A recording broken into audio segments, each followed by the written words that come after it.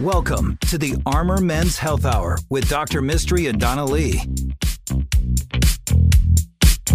Hello and welcome to the Armor Men's Health Hour. I'm Dr. Mistry, your host, here as always with my co-host, Donna Lee. Hello, welcome to our radio show program that we turn into a podcast. That's right. Very well said, young lady. Thank you. This is a men's health show. I'm a board-certified urologist, and this is an award-winning show. Mm-hmm. We have actual awards that we were looking at right now. That's correct. One's the best podcast in the world, voted for 2021 and 2022. The other one is Armor Men's Health Hour Excellence in Radio, and the third one is Ding-a-Ling and Yum Yum's Award 2020. That's nice. One of the awards looks like the Nobel Peace Prize, which I thought was kind of a cool thing. Mm-hmm. For your band award? In an English class. Nicely. The other one's a band award, but done. somebody put a tiny little penis on him. That's nice. Mm-hmm. Well, you know the humor in our office is something to behold. We have been voted one of the top 15 shows on prostate cancer in the United States by FeedSpot. FeedSpot, that's right. We hadn't really been given an actual award. We were number 6. I don't know who the top 5 were. Well, I listened to the top 5. What'd you think? And they were very boring. There you go. Nobody was laughing. I mean, I guess prostate cancer is not funny. That's right. But maybe that's what it is. It was the intro. We at least enjoy ourselves in the intro, but then we get down to business. That's right. And then we have humor again at the end. But Business. Ours is definitely the most interesting of the podcasts that I heard. We so absolutely thank you, love FeedSpot. all of our the feedback that we've gotten from our patients, that from our listeners. It's been something that's that we've really enjoyed, especially a lot of the other urologists in town. I think they really enjoy the show. Do you think so? No, I don't. I think they hate it. I think they hate it. But that's okay. That's okay. I'm not here to impress them. I'm here to impress you. So Good point. for the best comments I've heard are about feeling like we're giving more of a comprehensive look to men's care, which I agree. Another one said that the kind of approach that we take to patients is something where they feel like they're going to get a lot of options for their care. And I also agree with that. Mm-hmm. And we love it when you search for Google and you do this stuff and bring that information to us, because it gives us an opportunity to see exactly what kinds of things are out there that you're researching. Mm-hmm. And a lot of men aren't going to talk about ED or premature ejaculation or retrograde ejaculation or scared about their prostate cancer or testis pain or whatever. And these are things that we'd love to talk about. We talk about them all day long, every day. But if you want to listen to any of those topics, you can Google that topic and Armor Men's Health Hour, and you can even go to feedspot.com and hear all of our podcasts. That's right. And so all of our podcasts are available, even on our website. And Donna, why don't you tell people about our practice and how they get a hold of us? That's right. You can call us during the week at 512-238-0762. Our website is armormenshealth.com. And you can email us all of your amazing and interesting and intricate questions to armormenshealth@gmail.com. And speaking of questions, let's go for we're one. a little behind. Okay, let's go. Questions. How about this one? Dr. Mistry, I hope I can pronounce this right. Heard you talk about spermatoceles on the radio. There you go. Nice work. Oh,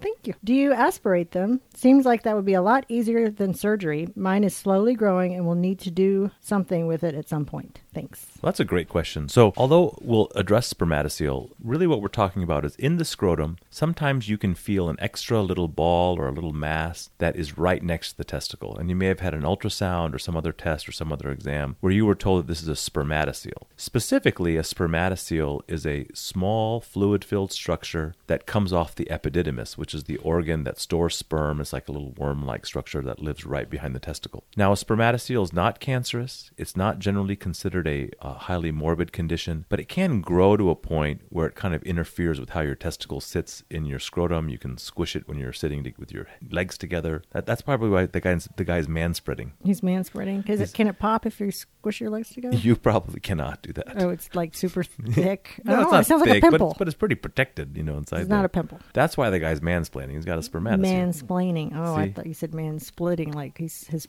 legs were split. No, mansplaining. That's when a man Yeah. sits and spreads his legs to take up 2 spots on the chair. I think mansplaining is when a man's talking down to a woman. Oh, maybe that's manspreading. Yeah, manspreading. Okay, I gotcha. So anyway, these little spermatoceles can often grow. They can become infected. They can sometimes hurt, but not really. But they can be confused with something called a hydrocele, which is fluid around the testicle, and they can be confused with a spermatic cord cyst. But the truth is, they're all fixed the same. You make an incision in the scrotum, you go down and find it, and you remove the cyst. And in general, we like to remove them because what's making the fluid is the outer wall. You can imagine like a like a beach ball where it's the actual plastic making the fluid. So just sticking a needle inside the beach ball and sucking out the fluid, that fluid's going to come back. And guess what? It's going to be angrier the next time. Really? The spermatocele is one of my favorite surgeries. Really? Yeah. I didn't know that. You go in there and it's very delicate and there's very fine little tissues and the goal is trying to take it without popping it. That's the goal. Oh, so not like Dr. Pimple Popper. No, you don't want to pop pop it. You want to take it out in whole. And I took out one like last week that was almost like, I don't know, 8 inches big, and I took out the whole thing and stuck it on the table. I mean, it was pretty cool. Did the patient appreciate that? I don't know. Did he pass out? Like he was sleeping. Oh. You do it in the operating room, lady. Oh, I'm a surgeon. Pimple popper. Oh no. Anyway, we do it in the operating room, and it was. And so if you don't mess with it, then they're a lot more fun. Now, some people do aspirate hydroceles, which is that big fluid sac that goes around the testicle. I don't. There are people that do aspirate them because the patient maybe is not a surgical candidate, doesn't want surgery, but it invariably comes back. It's harder to take out the second time. And in the end, the very small amount of comfort you get from draining such a big fluid collection is, in my opinion, is kind of outpaced by the increased difficulty of removing it. So mansplain this to me. What is it? What is the difference between a spermatocele and a hydrocele, like in a nutshell? Nutshell. Pun intended. Sometimes. So usually when you can feel the testicle and there's a ball next to it, like a third ball. like a third ball, that's going to be a spermatocele. Right. Okay. If you can't feel the ball at all, then it's swimming in fluid, and that's a hydrocele. Oh, okay. I hope everybody got that. There's a quiz later. And if you can feel a hard thing in the testicle, that's not then good. that's testis cancer, and you need to give me a phone call and show up right away. No, we don't mess around with that. No, we don't mess around with that. We say in urology, never let the sun set on a testis mass, meaning that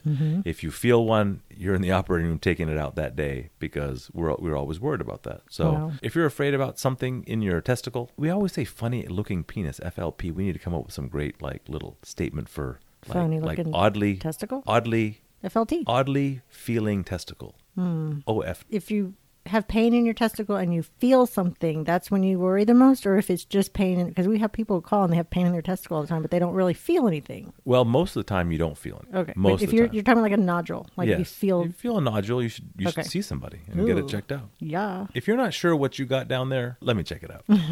You smile weird when you say that. We will find a way to get you into the clinic very quickly. That's right. We'll find some way. Anything else? Interesting. Let's see here. We also got a good one. Hey, Doc, great show. What is the reason for penis shortage without having any curvature? I can feel the plaque build on the top of my penis, !